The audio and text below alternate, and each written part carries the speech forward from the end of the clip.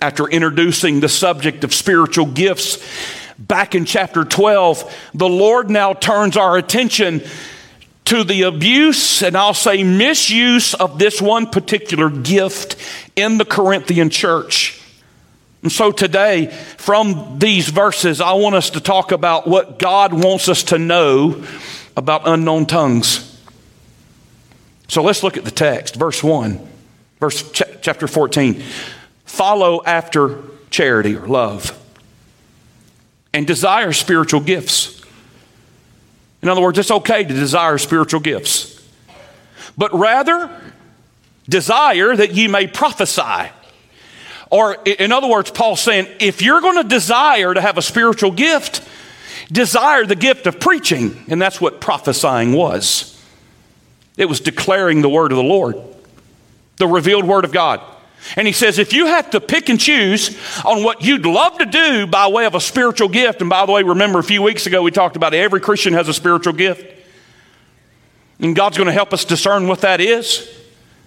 But he says, if you have to choose and you had to select, hey, I'd like to have this particular spiritual gift. He said, man, I tell you what, do. If you're really wanting earnestly to desire a spiritual gift, you preach the word, teach the word. You prophesy. Verse 2, for he that speaketh in an unknown tongue speaketh not unto men, but unto God. For no man understandeth him, howbeit in the Spirit he speaketh mysteries. Now, what he is saying there is that there's not somebody there in the church setting who understands that language.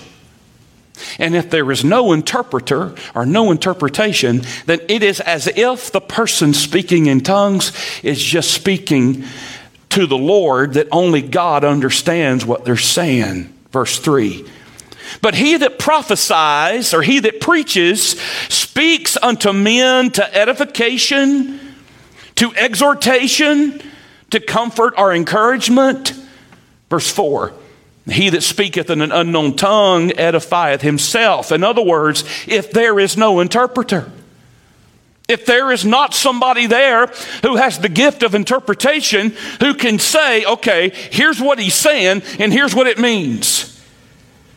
But he that prophesies edifies the church, or the whole body. I would that ye all spoke with tongues, but rather that ye prophesied. For greater is he that prophesieth than he that speaketh with tongues, unless there's an interpreter, that the church may receive edification. Now, brethren, verse 6, if I come unto you speaking with tongues, what shall it profit you? Except I shall speak to you either by revelation or by knowledge or by prophesying or by doctrine. In other words, if I come on the scene and I'm speaking a language that you don't know and I don't give you an interpretation, what benefit is there? But he says, if I give you revelation from God, or if I give you some knowledge, or if I preach and give you some prophecy, or if I give you doctrine, then that'll edify. And even things without life-giving sound, whether it be pipe or harp, except they give a distinction in the sounds, how shall it be known what is piped or harped? And here's the application. He uses an analogy with musical instruments. Verse 8, for if the trumpet give an uncertain sound, who shall prepare himself to the battle? In other words, that a trumpet blast means a certain thing. And in this culture and context, they understood that. And what he's saying, if the trumpet is supposed to give a certain sound and it gives an uncertain sound, then the ones listening to the trumpet won't know what's going on. Again, clarity. He's talking about clarity. He's talking about being able for everybody in the group, everybody in the body, everybody in the gathering to be able to gain and understand and get what's going on. Verse 9, so likewise ye, except ye utter by the tongue words easy to be understood, how shall it be known what is spoken? For ye shall speak unto the air. There are, it may be, so many kinds of voices in the world. Yes, there are. And none of them is without signification. Therefore, if I know not the meaning of the voice, I shall be unto him that speaketh as a barbarian or as an ignorant person. And he that speaketh shall be a barbarian unto me. Even so ye, for as much as ye are zealous of spiritual gifts. In other words, you, dear ones at Corinth, are chomping at the bit to exercise some sort of spiritual gift. Okay, I get that, he says. But he says, since you're chomping at the bit to exercise your spiritual gift, why don't you exercise a spiritual gift that, and here's the last phrase, that can edify the church and build up the church. So first of all, let's do this. Let's ascertain the meaning. What is it? What is Paul referring to? What is the New Testament referring to when it talks about speaking in an unknown tongue? Well, the English word tongue used in chapter 14 here is the Greek word glossa, simply meaning a language. A language. Like a native language. One that is natively learned or naturally learned. A naturally learned language. English is my native language. I've learned a second language. It's redneck, okay? But that's most of us in here. If you're from Eastern North Carolina. I've taken a little bit of Spanish. Just enough to get myself in trouble. But English is my native tongue.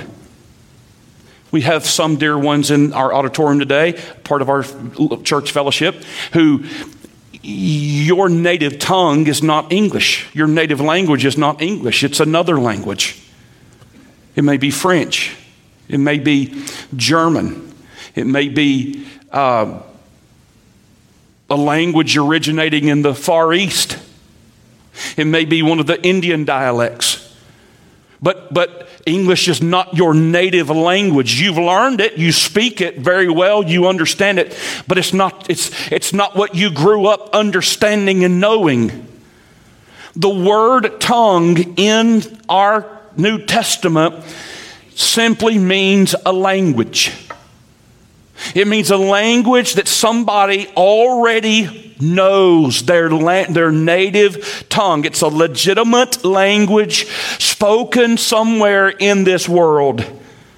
Mark 16, 17, Acts 2, Acts 10, Acts 19, 1 Corinthians chapter 12, verse 28 refers to this supernatural gift, here it is, to be able to speak a language, a tongue that person speaking it hadn't previously formally learned. And they're in the presence of someone. Acts 2 spells this out. They're in the presence of someone who doesn't speak their language. And God gifts them, enables them to speak in a language that's not their native tongue, but is the native tongue of the audience or the listener. And person A had never studied that language before. Person A didn't have full knowledge of it, but God supernaturally granted them the ability to speak a language that they hadn't studied, they hadn't known, they didn't know, but person B did. That was person B's native language.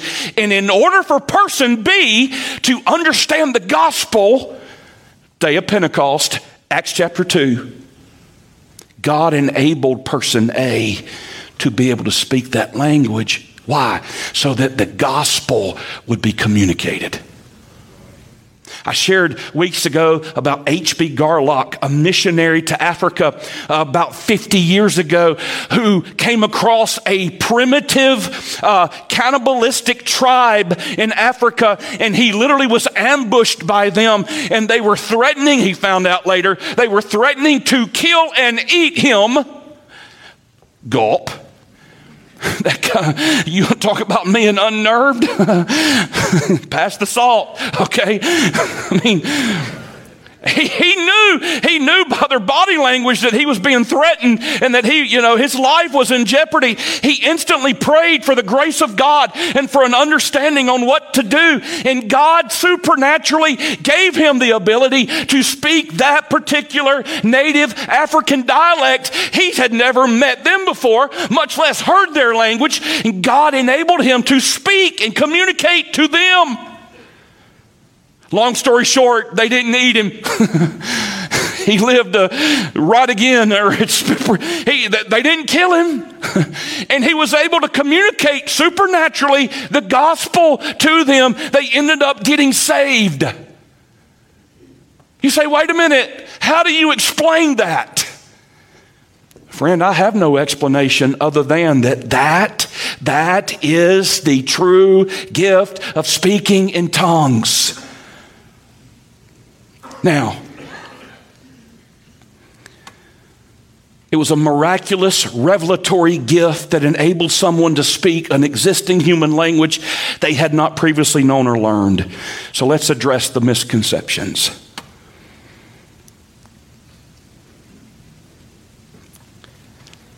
Tongues, as it is taught right here, was not a private prayer language.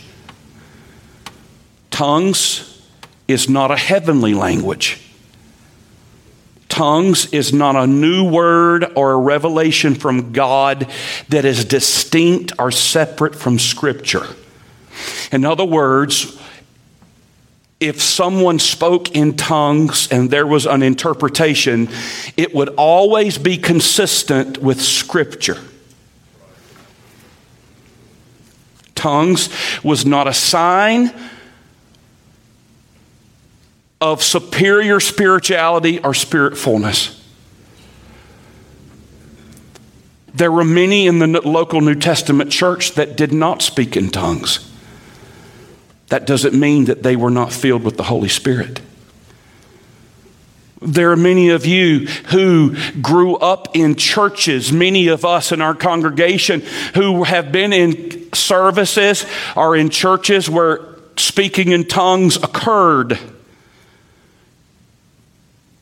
And sometimes some have even said, well, if you're really, really spiritual and you're really filled with the Holy Spirit, then you will be able to do that. And some have questioned, well, wait a minute, I've never spoken in tongues.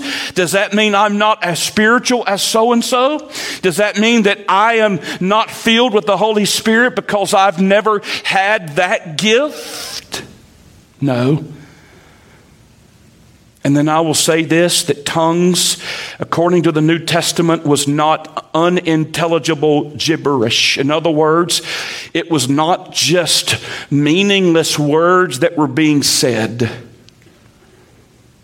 It was a legit language. So let's apply the model. Again, keep your Bible open to chapter 14. This chapter, as Paul lays it out, according to the Holy Spirit, we all believe that the Holy Spirit is directing the Apostle Paul as he is writing this down. He gives a certain grid, a certain model to follow in the local church if tongues is going to be employed or used, this spiritual gift. He says, first of all, in verse 22, it should be done to help the sinner understand and believe the gospel. Verse 22. Notice what he says. Wherefore tongues are for a sign, not to them that believe. In other words, it's for the benefit of somebody who is an unbeliever. I love what Matthew Poole said. Listen carefully. He said, the knowledge of the gospel was conveyed to those who could not have understood what the ministers of the gospel said had they not spoken to them in the language of the hearers. In other words, Matthew Poole is simply saying that, hey, speaking in tongues meant that person A was able to speak the gospel in the language of person B, even though person A had never studied the language before. That's what he's saying. And the purpose and intent behind it all was to communicate the gospel to somebody that was an unbeliever. There's a second criteria. It should always have an interpretation. Listen to verse 27. If any man speak in an unknown tongue, let it be by 2 or at the most by 3, and that by course. Let one interpret. If there be no interpreter, let them keep silence in the church. Let him not speak. Let him speak to himself and to God. In other words, if there's no interpreter and you can't interpret, just keep it to yourself at that moment. Let the prophets speak 2 or 3, and let the other judge. If anything be revealed to another that sitteth by, let the first hold his peace, for ye may all prophesy one by one, that all may learn, and all may be encouraged or comforted. And the spirits of the prophets are subject to the prophets. In other words, if somebody is sitting in a service and they say, I have to get up and say this. And if there's no interpretation, Paul said, then let them have the self-control to sit there and not get up and say anything. Now, why is that? Verse 33.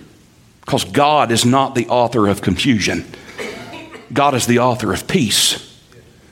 In other words, God doesn't want there to be a lack of clarity or confusion in the house of God about what His message is. And gang, that's the whole point.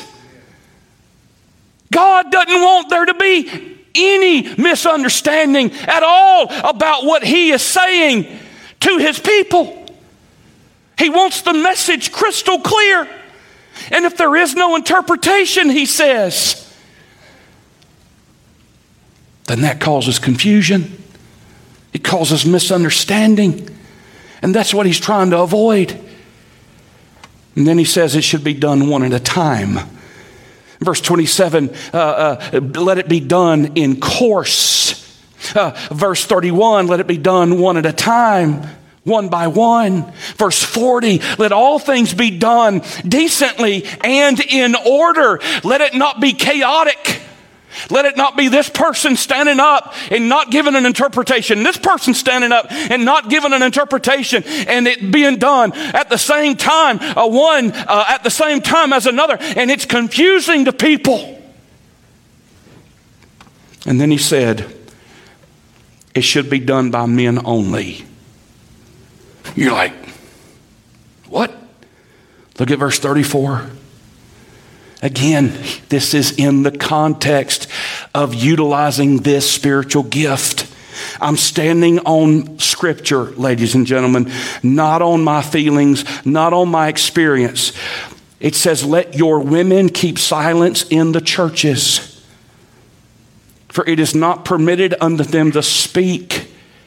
If they will learn anything, let them ask their husbands at home, for it is a shame for women to speak in the church.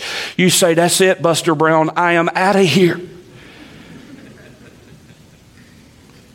Now, ladies, men, hear me carefully. This is in the context of speaking in tongues. It's in the context of utilizing the spiritual gift. You say, why did you say women couldn't do it, Christian Powell? Why did you say that? I didn't say that. The Lord said that. Now in the context, you say, well, what does that mean? That women can't ever speak? I don't believe that's what he's saying. Again, it's in the context. You say, well, can't women testify? Yes, I believe women can testify. If women can't testify, this church has been in violation of that for decades. Well, wait a minute. Women can't pray? No, women can pray. Women can't teach? No, women can teach. Women can speak. But when it comes in the context of Corinth, in this spiritual gift, God said, just the men. You say, well, that sounds chauvinistic. Well, here's what it sounds like to me, because that's as crystal clear as I'll get out right there. It sounds to me like God's the one that has the right to make the rules. I don't make the rules. The Lord does. I just live by it. and declare it. When it came to this issue, he says, ladies, let the men speak. So let's analyze the motive as we come down the home stretch. You say, Christian, you have not answered my questions. Dear friend, I probably won't be able to. But Christian, you don't understand. When I was growing up, I probably can't give you a sufficient answer for what you experienced when you were growing up. I probably can't properly interpret for you an experience that you had or I had when I was a child and I was in a service or whatever. It might have been a relative or a grandparent or a parent or a sibling or whatever, or you yourself. And you say, can you help me understand that? I might be able to help you give one or two thoughts, but here again, I don't speak ex cathedra when I start speaking outside the confines of this right here. So I can give you my opinion, but you can put 99 cents with my opinion and get a cup of coffee down at McDonald's. My opinion won't help you much, but I know this book will. I'm just giving you what the book says. So Christian, why was God so clear to the Corinthians? Why was Paul so definitive? What would have been the big deal? Hey, Paul, just let them do what they're going to do. Leave them alone. They're at least exercising their spiritual gift, right? Isn't that what we would say in our culture in 2022? Why are you stirring up trouble, Paul? Why are you making waves? Why are you doing that? Why are you saying that? You're being unkind. You're being hurtful. He's only doing what God told him. Okay? So here's the deal. Why was God so crystal clear? Why was it such a big deal? Here's why. Because clarity of God's truth and message is the aim in all of this. Because what they were doing is they were we call it around here popcorn testimonies. All right, hey, who's got a testimony? Boom, boom, boom, boom, boom. And what they were doing is they were having popcorn exercises of spiritual giftedness. And they were having people stand up and claim they were speaking in an unknown tongue, and yet there was no interpretation. It was being done at one time. You had 2 or 3 people in the body at the very same time speaking an unknown language. And it was chaos. And then you had no interpretation, and it was double chaos. And it was causing controversy and causing confusion. And God says, no, listen. If you are led by the Spirit of God to share this, here's how it must be done. Do it this way. Why? Why should there have been an interpreter? Why one at a time? Because, ladies and gentlemen, hear me carefully. It is incumbent on every preacher and incumbent in every church service that there always be clarity of the message of God. It grieves my soul when I'm in a service or when I myself do it, when by something I do say or didn't say, when I cause confusion in somebody's mind about the truth of God. Why is that such a big deal? Because if there's one thing we can't get fuzzy on, if there's one thing we have to be crystal clear about, it is what thus saith the Lord. It's the gospel. Hear my heart. Gospel clarity is at the very motive of why God gave these rules. God's not being a killjoy. He's being God. And because He's God, He cares about the gospel. Because He's God, it's His gospel. And He cares about lost people. He cares about lost people understanding the gospel and being saved. Why did we sing every single song today about the blood of Jesus Christ? It's because, ladies and gentlemen, that is the heart of the gospel message. It was on purpose. And we were striving for clarity. Why? Because the gospel of the death, the burial, and the resurrection of Jesus Christ and his shed blood applied to our account. There is no greater message. There is no greater theme. And that encapsulates the very heart of God himself. And that's why he said, if I give you this gift, you exercise it in this way. Why? Because when people walk out the door, I want them to understand what just happened. I want them to understand what went on. Because I want them to be crystal clear about what my truth is.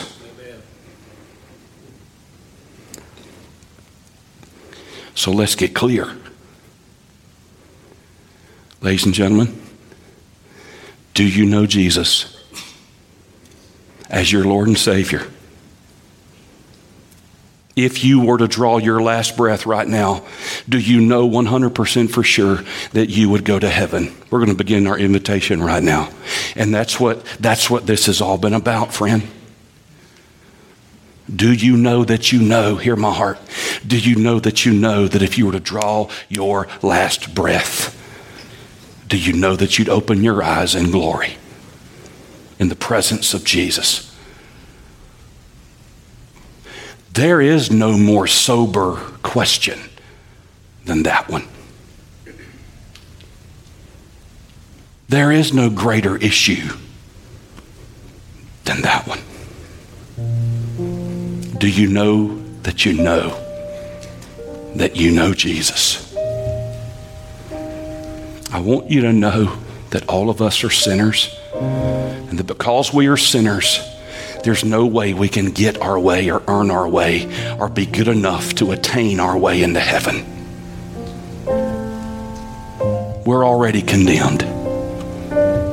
God said, I didn't send my son into the world to condemn the world because the world's already condemned, but I sent my son into the world to save the world. And he wants to save you today, dear friend. He wants you to know beyond the shadow of any doubt that when you walk out of this room, even before you walk out of this room, he wants you to be able to know that you have said yes to Jesus, that you have turned from your sins. That's called repentance. You've turned from your own way and you've said yes to Jesus and his sacrifice for your sin. That you are trusting in what he did for you on the cross. You're trusting in that blood applied to your account. Dear friend, do you know that? He loves you so much. He loves you so much that he sent his son to take your place in mine. He wants that in your heart and mind to be crystal clear.